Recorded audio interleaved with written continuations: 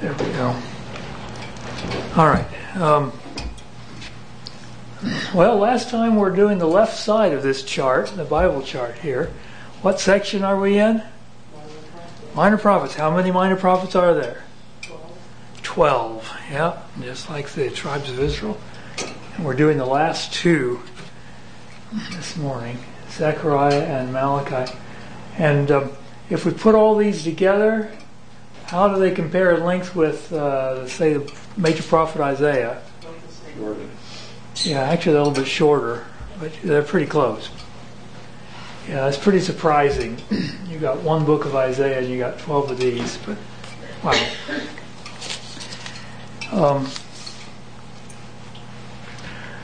Anyone want to take a stab at what would be probably the most difficult books in the Old Testament to understand?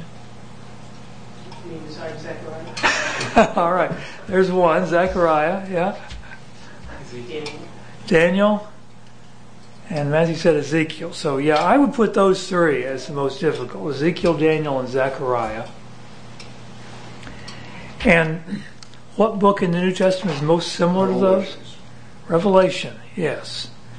In fact, not only is Revelation similar, but Revelation quotes from all three of these books.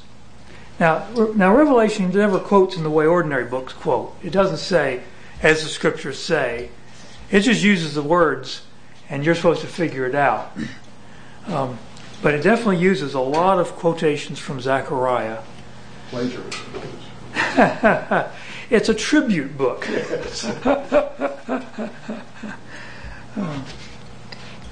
So, Zechariah, we got the outline here. When was Zechariah written? It was after the return from captivity. Okay, after the return from captivity, yes. Now, what was one of the first things they did after they got back from the captivity? Started build a wall. Yeah, started building the temple. The walls were later, quite a while later. A lot of the people were dead by the time they built the walls. They started building the temple. And why didn't they finish? They ran out of steam. The enemies discouraged. Yeah, the enemies wrote letters back to the big chief, and he said, tell them to stop. So who was the prophet that got them to start building again?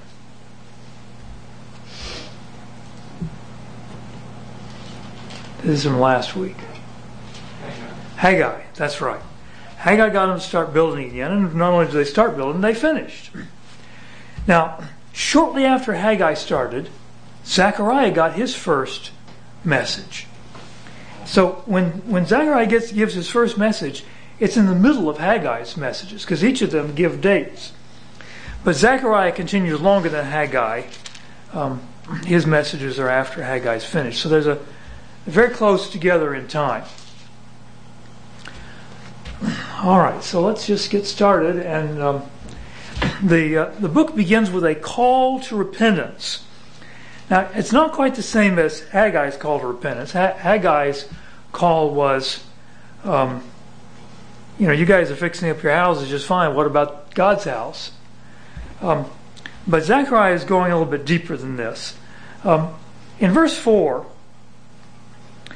God says, "Do not be like your fathers, to whom the former prophets proclaimed, saying, Thus says the Lord of hosts, return now from your evil ways and from your evil deeds. But they did not listen or give heed to me, declares the Lord." Now the former prophets, what kind of period is Zechariah thinking of here? The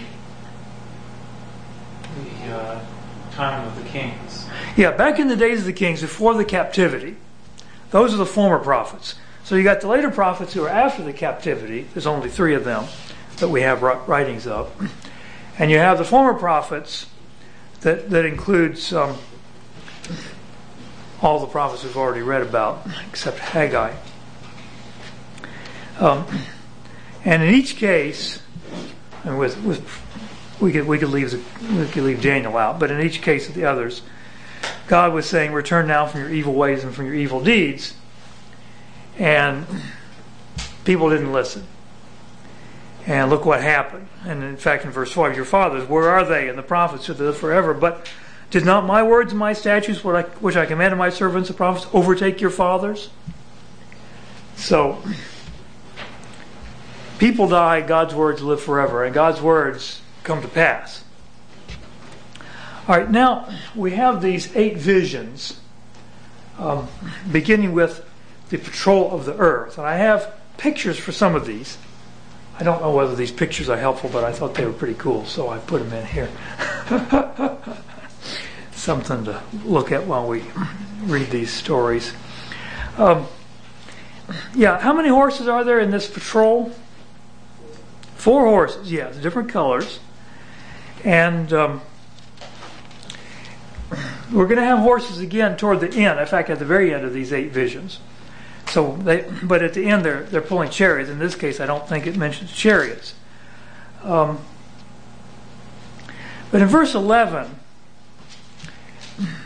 they answered the angel of the Lord who was standing on the myrtle trees and said, we have patrolled the earth, and behold, all the earth is peaceful and quiet. All right, now here's the question. Is that good or bad? Well, since they're bad people, it's bad. We don't want bad people to be peaceful. Yes. This is very tricky. When you read this, you read that and you think, oh, this sounds nice. No, it's not nice.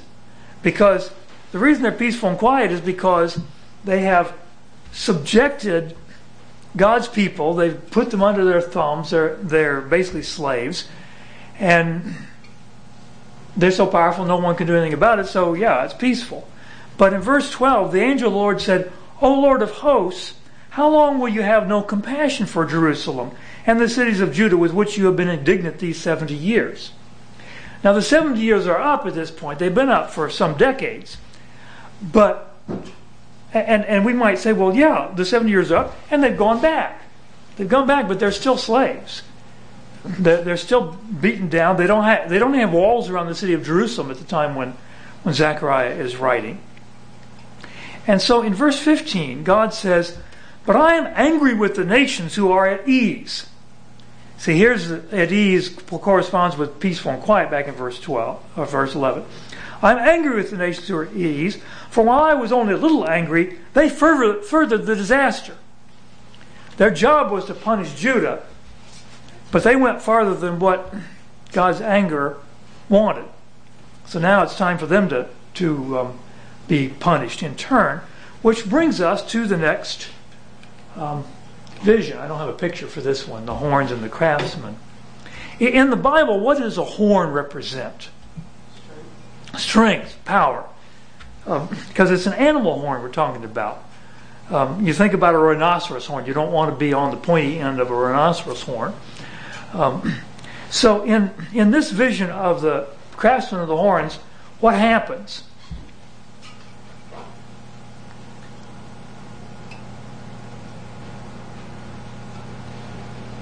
What do the craftsmen do? They throw down the horns. Yeah, their job is to cut the horns off.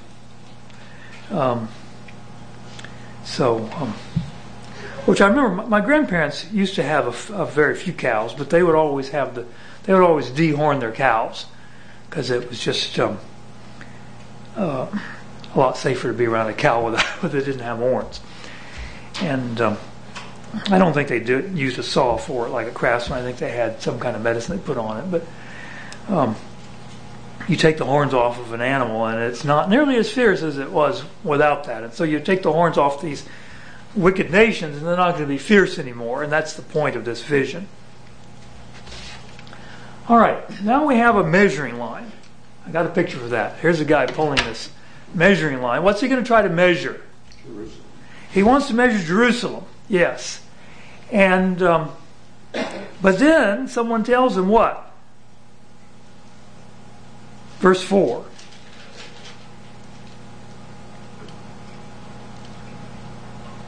This is chapter 2, verse 4. He's going to measure Jerusalem until he hears what? It's going to be inhabited without walls. Yeah, Jerusalem will be inhabited without walls because of the multitude of men and cattle within. It'll be so big, you can't even surround it with walls. Well, isn't that kind of dangerous for a city to be without walls? Verse 5. Aha, what's the answer in verse 5? The Lord. I'll be a wall of fire around her. Have we ever had a time in history when God was a wall of fire for his people? No, led them in the, with Moses, he was a pillar. A pillar of fire. And you're actually close to what I'm looking for. It was a barrier between him and the Egyptians. Yes, when the Egyptians came, the pillar of fire went and stood in between the Egyptians and Israel. So he was a wall of fire at that point. And then pretty soon they had walls of water as well. So the point of this vision is there's no point in measuring how big Jerusalem is. It's going to be huge. No need for walls for Jerusalem. God's going to be their wall. All right, so then we go to a vision of Joshua the high priest. And this, in this particular, let me go back. I should have read verse 10. I wanted to do that one. Sing for joy and be glad, O daughter of Zion, for behold, I am coming, and I will dwell in your midst, declares the Lord. So these are all predictions of the future. Of course, we understand these are really our predictions of the Messianic age, the age in which we live. Because Jerusalem, not too many years after Zechariah wrote, got walls. They had physical walls. They had physical walls in the days of Jesus.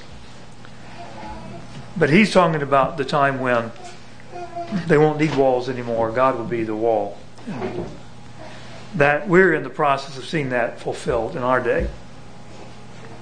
All right, now the high priest. Joshua is the high priest. And we've had his name before. I'm pretty sure his name was actually mentioned in the book of Haggai. Because it was under Joshua they rebuilt the temple. But in this case, it's a vision of Joshua and who else? Satan. Yeah, we don't have Satan too many times in the Bible, do we? Where's the big time we've had so far with Satan? Job. Yeah, the book of Job, yeah. What does his name mean, Satan? The accuser. The accuser, yeah. He certainly did enjoy accusing Job, didn't he? And what's he doing now with Joshua?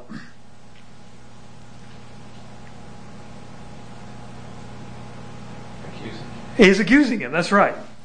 Does he have any reason to accuse him? Yep. What's the reason? He's got sins. He's got sins. And the sins are represented in the vision by what? Filthy garments. Filthy garments. Now, of all the people in the Old Testament, who were the most fancily dressed? The high priest was, yes. I mean, we've seen pictures before. I forgot to bring one. Sorry, but I should have brought a picture of one. But we've seen the picture, and beautiful blue and purple and then expensive gems and gold, all that. But now he's got these filthy garments. So what's going to be the solution here for the filthy garments? Tear them off. Take those filthy garments off. And then in verse 5, I assume that's Zechariah, let them put a clean turban on his head. And so they do that, and they dressed him up with good clothes. Well, this is a prediction of what? Our salvation in Jesus. Yes, this is a prediction of the Messiah. Yeah. And look what he said. And he, in verse 8, now listen, Joshua the high priest, you and your friends who are sitting in front of you. Indeed, they are men who are a symbol. For behold, I am going to bring in my servant, what? The branch. For behold, the stone that I have set before Joshua, on one stone are 7 eyes. Behold, I will engrave an inscription on it, declares the Lord of hosts, and I will remove the iniquity of that land in one day. Now, we've had this branch thing before. What does the branch mean?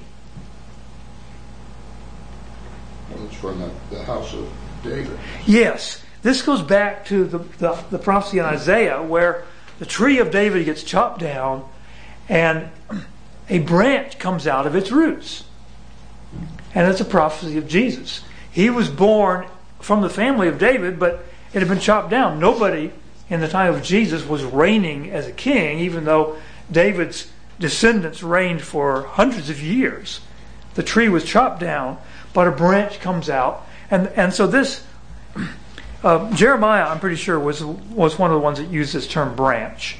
So it's a familiar term. When the people would hear Zechariah mention the branch, they would understand where he's on with the Messiah. And so the Messiah is going to remove the iniquity of the land in one day. So, just as Joshua had filthy garments, all of us had filthy garments. And Jesus took those garments off, washed them away in his blood, and gave us new garments. And the new garments are his righteousness. That's what we wear today. All right. The golden lampstand and the two olive trees. I got a picture for that one. The lampstand, of course, represents, it's a picture of what in the Old Testament? Not a symbol, but an actual thing. Where do they use this lampstand? It's in the tabernacle. Yeah, in the tabernacle they had a lampstand, 7 branches, and that's how many branches this one has. And the reason we know how it looked is that when the Romans sacked Jerusalem in AD 70, they made a picture of it and engraved it on a monument in Rome. You can actually go see the monument today, and it has a picture of this 7-branch lampstand because the soldiers were carrying it off. It's solid gold, weighs 75 pounds of solid gold. In the temple, they had 10 of these. It was a bigger room. And what would they burn in the lamp? Olive oil. Olive oil.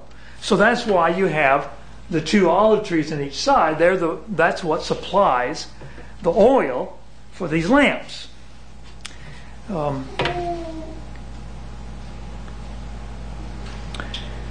this is chapter 4. Now, when we think of 7 lamps, where else in the Bible do we have 7 lamps? Revelation, yes. Chapters 2 and 3. And that is an obvious reference back to the lampstand in the Old Testament, including this one.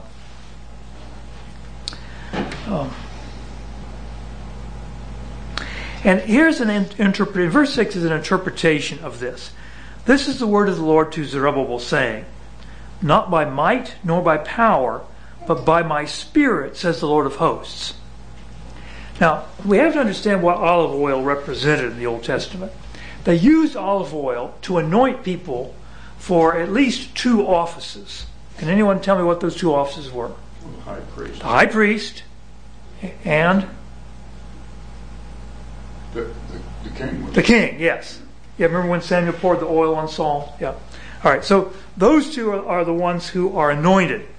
And I suspect in verse 14 when it says, "These are the 2 anointed ones who are standing by the Lord of the whole earth," I suspect he may be referring, at least in part, to the 2 offices of high priest and king. Because we're going to see later on that those 2 offices are going to be actually combined into one. But you have these 2 anointed ones, high priest and king.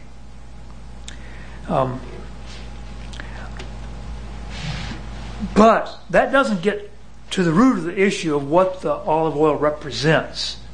Because another one that was anointed in the Old Testament was often the prophet. And yet I don't know that the prophet was ever anointed with oil. What was the prophet anointed with? Spirit. The Holy Spirit. That's right. And in fact, the word Christ means the anointed one. Jesus was anointed by the Holy Spirit. Remember, at his baptism. So, I think what's being said here in verse 6, "Not by might nor by power, but by my Spirit," says the Lord of hosts, is this. In Zechariah's day, the whole lampstand represented Israel. Their job was to be a light to the whole world, showing the world the true God. But they did not do it by their own strength, by their own power. They did it by the Holy Spirit, which is what the olive trees are representing here. The oil is the oil of the Holy Spirit. So when you come to the book of Revelation, that all is supposed to be understood. John sometimes assumes more than what may be the case. He assumes we really know the Old Testament well before we come to the book of Revelation. But here we are, a church represented by one of those 7 lampstands in the book of Revelation. We are given the job of being the light of God in this community. We're supposed to show Bangor what the true God is like.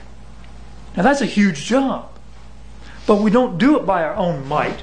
We do it by the power of the Spirit. It's God who is giving us the power.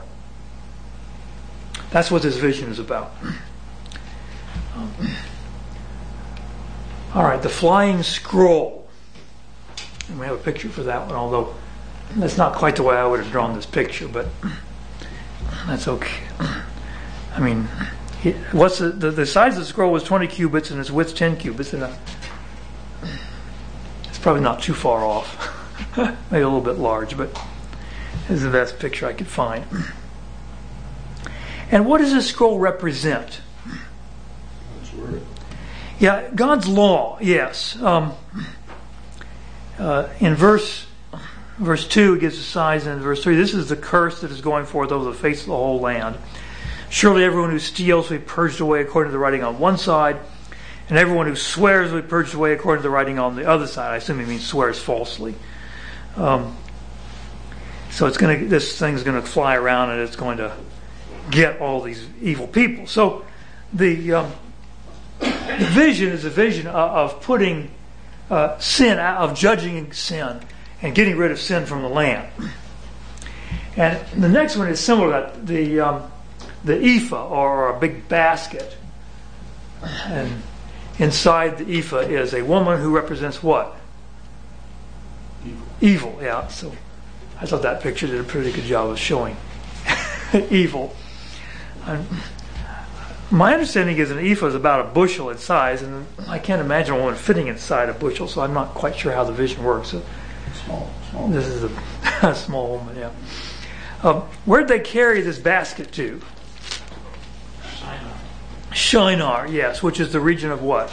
Babylon. Yeah, that's the area of Babylon. It's first mentioned in the Old Testament in connection with what famous story? Tower of Babel. The Tower of Babel, yes. And so now we're going to take all this wickedness and take it right back there where it started from. And then the 8th vision, are the 4 chariots. I have a picture for that one. Each chariot has a different set of colored horses. Doesn't say how many horses per chariot, but our artist picked 3 per chariot, which is that's a good number. I mean, your chariot could go pretty fast with 3 horses. And what are these chariots supposed to do? Control the earth. Yeah, now they're a little bit different than the first set, I think. I think the first set of horses were just kind of checking out how things are. But these are war chariots, and I think they're going to actually do something. Because in verse 8, then he cried out to me and spoke to me, saying, "See, those who are going to the land of the north have appeased my wrath in the land of the north." What could they have done in the land of the north to appease God's wrath? Punish those people. Yeah, punish those people. That what exactly chariots do. They go and they beat up on the enemy. So that's the end of our 8 visions, and that's the end of my pictures. I don't have any more pictures, sorry. The next story, though, and this appears not to be a vision, but actually happened, was the crowning of Joshua the high priest. So in verse 11, take silver and gold, make an ornate crown, and set it on the head of Joshua the son of Jehozadak the high priest. Now this was not in the law. The law did not have a crown for the high priest. The high priest was not the king. The high priest and the king were two separate offices. But now he has a crown. Then say to him, thus says the Lord of hosts, behold, a man whose name is what? Branch. Aha. We know who that is. For he will branch out from where he is, and he will build the temple of the Lord. Yes, it is he who will build the temple of the Lord, and he who will bear the honor and sit and rule on his throne. Thus he will be a priest on his throne, and the council of peace will be between the two offices. Wow. When was that fulfilled? Well, not wholly, not entirely. Well, Jesus is both priest and king, and that's what that was foretelling. Now, we had that picture before in this Old Testament. Can anyone think of it? Well, let me ask a different question. Can anyone think in the past where we had a man that was both priest and king at the same time? The one who blessed Melchizedek, the one who blessed Abraham. Yes. And Abraham gave him what? A tithe, yes. And in connection with Melchizedek, I'm thinking of a prophecy of the Messiah. You don't remember what that is? You're a priest forever. You are a priest forever after the order of Melchizedek. Yes. And that prophecy, I believe it's Psalm 110, was predicting the time when the Messiah would be both priest and king. Now, we did have a time in the Old Testament when a king tried to be priest. Do you remember when that was? the king who entered the temple. Yes. His name was Uzzah. What happened to him? He was run off by the legitimate priest of God. After what happened? He got leprosy, yes. Yeah, God gave him the leprosy. The priest ran him out. And he wasn't king anymore because he couldn't be king and have leprosy. So that was God's judgment on a king that wants to be priest. And yet, here we have the prophecy in the Psalms that there's one coming who's going to be both priest and king. And now we have a prophecy here in Zechariah. There's one coming called the branch who'll be both priest and king. God is preparing the way for his son to come.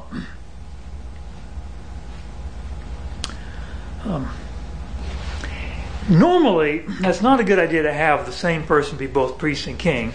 And the reason it's not a good idea is because of sin. The more power you give any one man, the more sinful he's going to become. Because the high priest had a lot of power, the king had a lot of power, but if you keep them separate, they would tend to balance each other out, which is what happened in Judah during those years, even when you had bad kings. But with Jesus, we don't have to worry about balancing out. He's perfectly righteous. He can be both and do a good job of both. All right. Chapters 7 and 8 are about fasting and the future. The people came and asked a question in verse 3, "Shall I weep in the 5th month and abstain as I have done these many years?" Does anyone have any idea why they were weeping in the 5th month? All right, yes. They had 3 different months that they remembered with fasting. And I forget which one it goes with what. But there was the 5th, the 7th, and the 10th month. And I think the 10th month was actually the last thing. The 10th month was when Jerusalem was destroyed. But one of them was when the siege started, and I forget the other one. But anyway, they knew what each of the 3 were. And they all had to do with the time at the end of Zedekiah's reign when Jerusalem was conquered and they were carried into captivity. So they proclaimed days of fasting for each of those. And for the last 70 years plus, they've been fasting at those times. So now the question is, should we continue doing it? Well, in the first place, God never told them to do it. It's not in the law. This is something they chose to do themselves. It's not wrong, but it doesn't mean they have to keep doing it forever. But they would like the priest to give a ruling on this. Should we keep doing this? And I'm sure they're thinking from the standpoint of, well, now we're back in the land. The captivity's over. Should we still do this? But the answer God gives is a little bit more than what they wanted, I guess, I should say. Verse 5. Say to all the people of the land and to the priests, when you fasted and mourned in the 5th and 7th months, these 70 years, was it actually for me that you fasted? When you eat and drink, do you not eat for yourselves and do you not drink for yourselves? So, they were going through the motions, is what God was saying. It looked good, but there was no real power in it. So what he tells them to do instead, in verse 9, thus says Lord of the hosts, dispense true justice and practice kindness and compassion each to his brother. If you're fasting, it should be fasting for your sins, and if you're fasting for your sins, you should repent and not do them anymore. So practice compassion instead of behaving like you're behaving. Then in chapter 8, in verse 3, thus says the Lord, I will return to Zion, and I will dwell in the midst of Jerusalem. Then Jerusalem will be called the city of truth, and the mountain of the Lord of hosts will be called the holy mountain. So he's looking into the far distant future, the age in which we live now. And so in verse 19, thus says the Lord of hosts, the fast of the 4th, the fast of the 5th, and the fast of the 7th, and the fast of the 10th months will become joy, gladness, and cheerful feasts for the house of Judah, so love, truth, and peace. God is going to turn their mourning into gladness when he brings the Messiah. So now, in the next few chapters, we have the advent and rejection of the Messiah. Now, the Jews back then would have said, well, we would never reject the Messiah. But in fact, it's already been predicted. Who's the most famous prophet who predicted the rejection of the Messiah by the people? Isaiah. Yeah, Isaiah did. And I mean, in several chapters, he lets the people know that they're going to reject the one who came for them. And now, in these 3 chapters, chapters 9, 10, and 11, we have the same picture. Although chapter 9 doesn't quite fit this same picture, because chapter 9, at least on the surface, is a prediction against the nations around about Jerusalem. He starts with Damascus in verse 1. Verse 3, Tyre. For Tyre built herself a fortress and piled up silver like dust and gold like mire in the streets. Behold, the Lord will dispossess her and cast her wealth into the sea, and she will be consumed with fire. Who was the previous prophet we had that predicted a very famous prophecy against Tyre? This was Ezekiel. Yeah, he predicted that Nebuchadnezzar would conquer Tyre. Then later on in the book of Ezekiel, he said, well, Nebuchadnezzar, worked hard at it, but he didn't accomplish it, so I'm going to reward Nebuchadnezzar by giving him Egypt. But he never did specifically say, that means Tyre gets off. And so Zechariah comes back and re-prophesies against Tyre. And in verse 5, he prophesies against Gaza, one of the cities of the Philistines. And in fact, all 3 of these cities were conquered by Alexander the Great. He came through, he conquered Damascus, he conquered Tyre, he conquered Gaza. He didn't conquer Jerusalem. He was very nice to Jerusalem. And this was predicted in verse 8. But I will camp around my house because of an army, because of him who passes by and returns, and no oppressor will pass over them anymore, for now I have seen with my eyes. So in verse 9, rejoice greatly, O daughter of Zion. Shout in triumph, O daughter of Jerusalem. Behold, your king is coming to you. He is just and endowed with salvation, humble and mounted on a donkey, even on a colt, the foal of a donkey. When was that fulfilled? Yeah, when Jesus rode into Jerusalem on the donkey, called the triumphal entry. And now, jump forward to chapter 11. In verse 5, or verse 4, the Lord says, pasture the flock doomed to slaughter. Those who buy them, slay them, and go unpunished. And each of those who sell them says, blessed be the Lord, for I have become rich, and their own shepherds have no pity on them. This is a picture we've seen in several of the prophecies for this. The shepherds of the sheep are supposed to be the leaders of Israel. But they're just looking out for themselves. They don't care about the sheep at all. So, in verse 12, I said to them, and I is the Lord, but he is the one who is being a shepherd here. So I said to them, if it is good in your sight, give me my wages, but if not, never mind. So they weighed out how much? 30 shekels. 30 shekels of silver as my wages. Then the Lord said to me, throw it to the potter, that magnificent price at which I was valued by them. So I took the 30 shekels of silver and threw them to the potter in the house of the Lord. When was that fulfilled? When Judas took the 30 pieces of silver, betrayed Jesus, and then took them out and gave them into the steward. Yeah, well, he tried to take them and give them to the priests, but because they'd given them to him. They wouldn't take it. So then he just threw it into the temple. What are they going to do? Now they got the 30 pieces of silver. So they said, well, we'll go buy a field to bury poor people in. And they bought the potter's field. So he threw it into the temple, but it went to the potter. It was the price that they valued the shepherd at, Jesus being the good shepherd. And then the final section is the advent and redemption of the Messiah, chapters 12 through 14. In verse 9, in that day I will set about to destroy all the nations that come against Jerusalem. Now, we've had prophecies before that ended with a similar prophecy. All the nations coming up against Jerusalem. The one we spent the most time on, because it was the longest prophecy, was in Ezekiel, Gog and Magog. And we had another prophet, I think it was Hosea, but I may be confusing it with another one, that also ended with this very similar prophecy. And now we have Zechariah ending again with this prophecy. All these nations coming up against Jerusalem, and God judges them. But then, the story takes a strange twist in verse 10. I will pour out on the house of David, on the inhabitants of Jerusalem, the spirit of grace and of supplication, so that they will look on me whom they have pierced, and they will mourn for him, as one mourns for an only son, and they will weep bitterly over him like the bitter weeping over a firstborn. When was that fulfilled?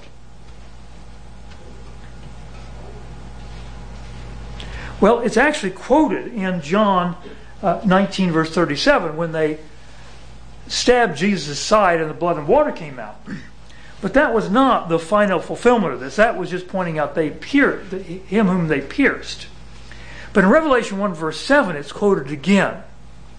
And it's quoted in the standpoint of they will mourn for him whom they have pierced. We're the ones that have pierced Jesus. We're the ones that are mourning. This is the prophecy of us. Chapter 13, verse 1, in that day a fountain will be opened for the house of David and for the inhabitants of Jerusalem, for sin and for impurity.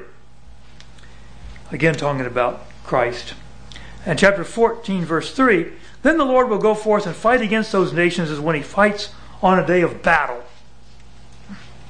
And verse 8, and in that day living waters will flow out of Jerusalem, half of them toward the eastern sea and the other half toward the western sea. It will be in summer as well as in winter. What book have we read before that had these living waters coming out of the temple? Ezekiel. Same one. You notice the order here. You had the big battle of Gog and Magog. Then you had the waters coming out of the temple. You have the same thing in Ezekiel 14. God goes forth to fight against all these nations that are fighting against his people, and then living water comes out of the temple. All right, we've got a few minutes to cover the last book here, Malachi. We don't know exactly when Malachi wrote, but it was some years after the temple was finished, apparently. In fact, long enough for the people to have kind of backslid. It just seems a shame that God's people can never stay faithful for very long. They always have to backslide. So, we'll start with God's covenant love for Israel, just the first 5 verses. In verse 2, I have loved you, says the Lord. But you say, how have you loved us? So God asks, was not Esau Jacob's brother, declares the Lord? Yet I have loved Jacob, but I have hated Esau, and I have made his mountains a desolation and appointed his inheritance for the jackals of the wilderness. So the whole book the theme is God loves them, but unfortunately they don't seem to be responding to God's love. So, we have Israel's unfaithfulness in the next couple of chapters, and beginning with the unfaithfulness of the priests. In verse 6, a son honors his father, and a servant his master. Then if I am a father, where is my honor? And if I am a master, where is my respect, says the Lord of hosts? To you, O priests, who despise my name. But you say, how have we despised your name? They're really surprised, but they just didn't think they were doing that. But look what he says in verse 8. But when you present the blind for sacrifice, is it not evil? And when you present the lame and sick, is it not evil? Why not offer it to your governor? Would he be pleased with you, or would he receive you kindly, says the Lord of hosts? They were offering sacrifices, yes. But they were the junk sacrifices that nobody wanted to keep around. But hey, you're going to kill it anyway. What difference does it make? You're just going to burn it up. Well, they were despising God. That was the issue. So verse 10, oh, that there were one among you who would shut the gates, that you might not uselessly kindle fire on my altars. I am not pleased with you, says the Lord of hosts, nor will I accept an offering from you. That's pretty powerful.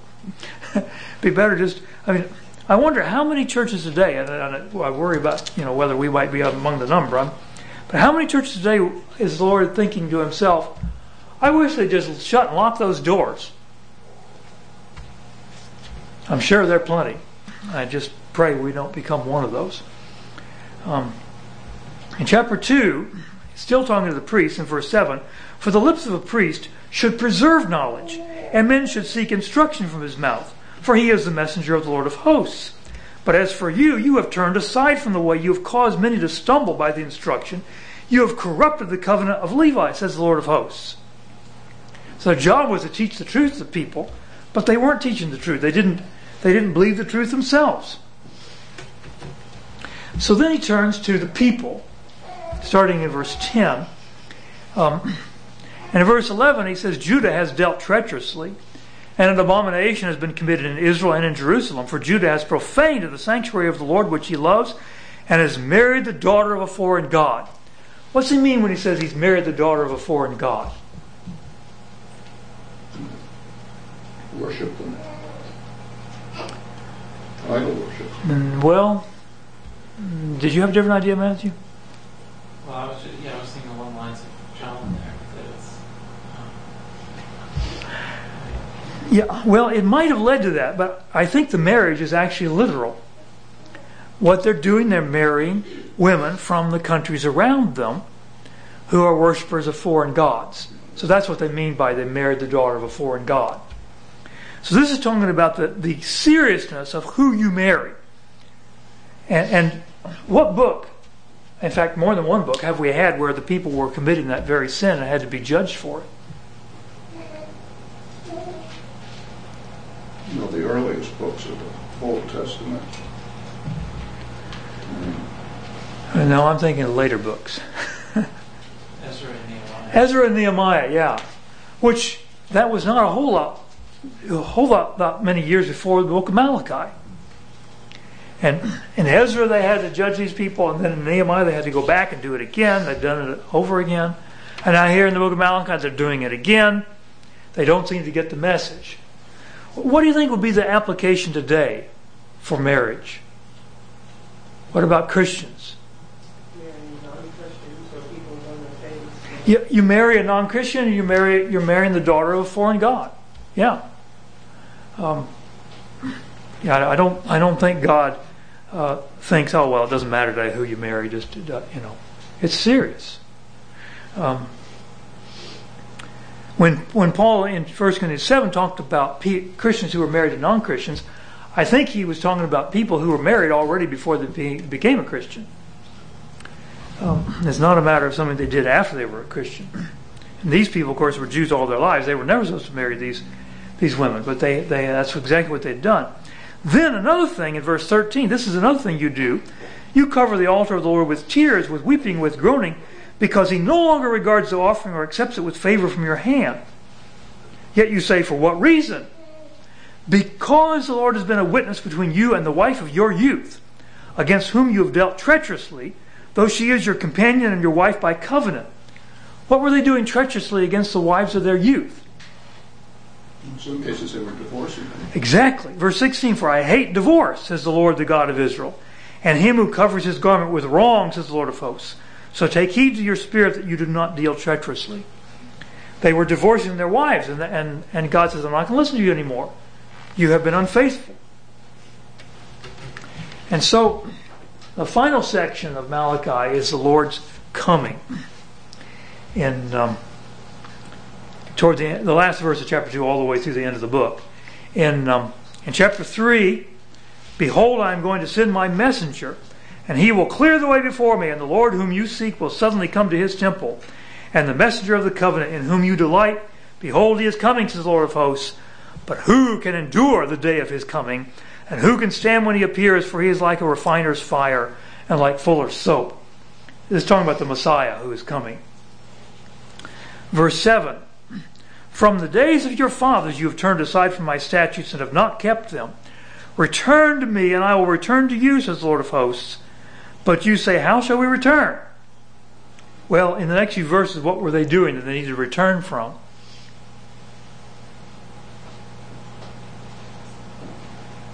In verse 8, what was their sin? Giving the tithes. Right, they weren't giving the tithes. So he says they were robbing him. Will a man rob God? And they were robbing him. So finally in verse 16, then those who feared the Lord spoke to one another, and the Lord gave attention and heard it. And a book of remembrance was written before him for those who fear the Lord and who esteem his name. And so the last chapter, behold, the day is coming, burning like a furnace, and all the arrogant and every evildoer will be chaff, and the day that is coming will set them ablaze, says the Lord of hosts, so that it will leave them neither root nor branch. But for you who fear my name, the Son of Righteousness will rise with healing in its wings, and you will go forth and skip about like calves from the stall. Verse 5, behold, I am going to send you Elijah the prophet before the coming of the great and terrible day of the Lord. He will restore the hearts of the fathers to their children, and the hearts of the children to the fathers, so that I will not come and smite the land with a curse. What's that a prophecy of? John the Baptist, yes. And he came in preparation for the Lord himself coming to try to get the people ready for it. Any questions on the last couple books here? Next week we start the New Testament. Appreciate everyone's help.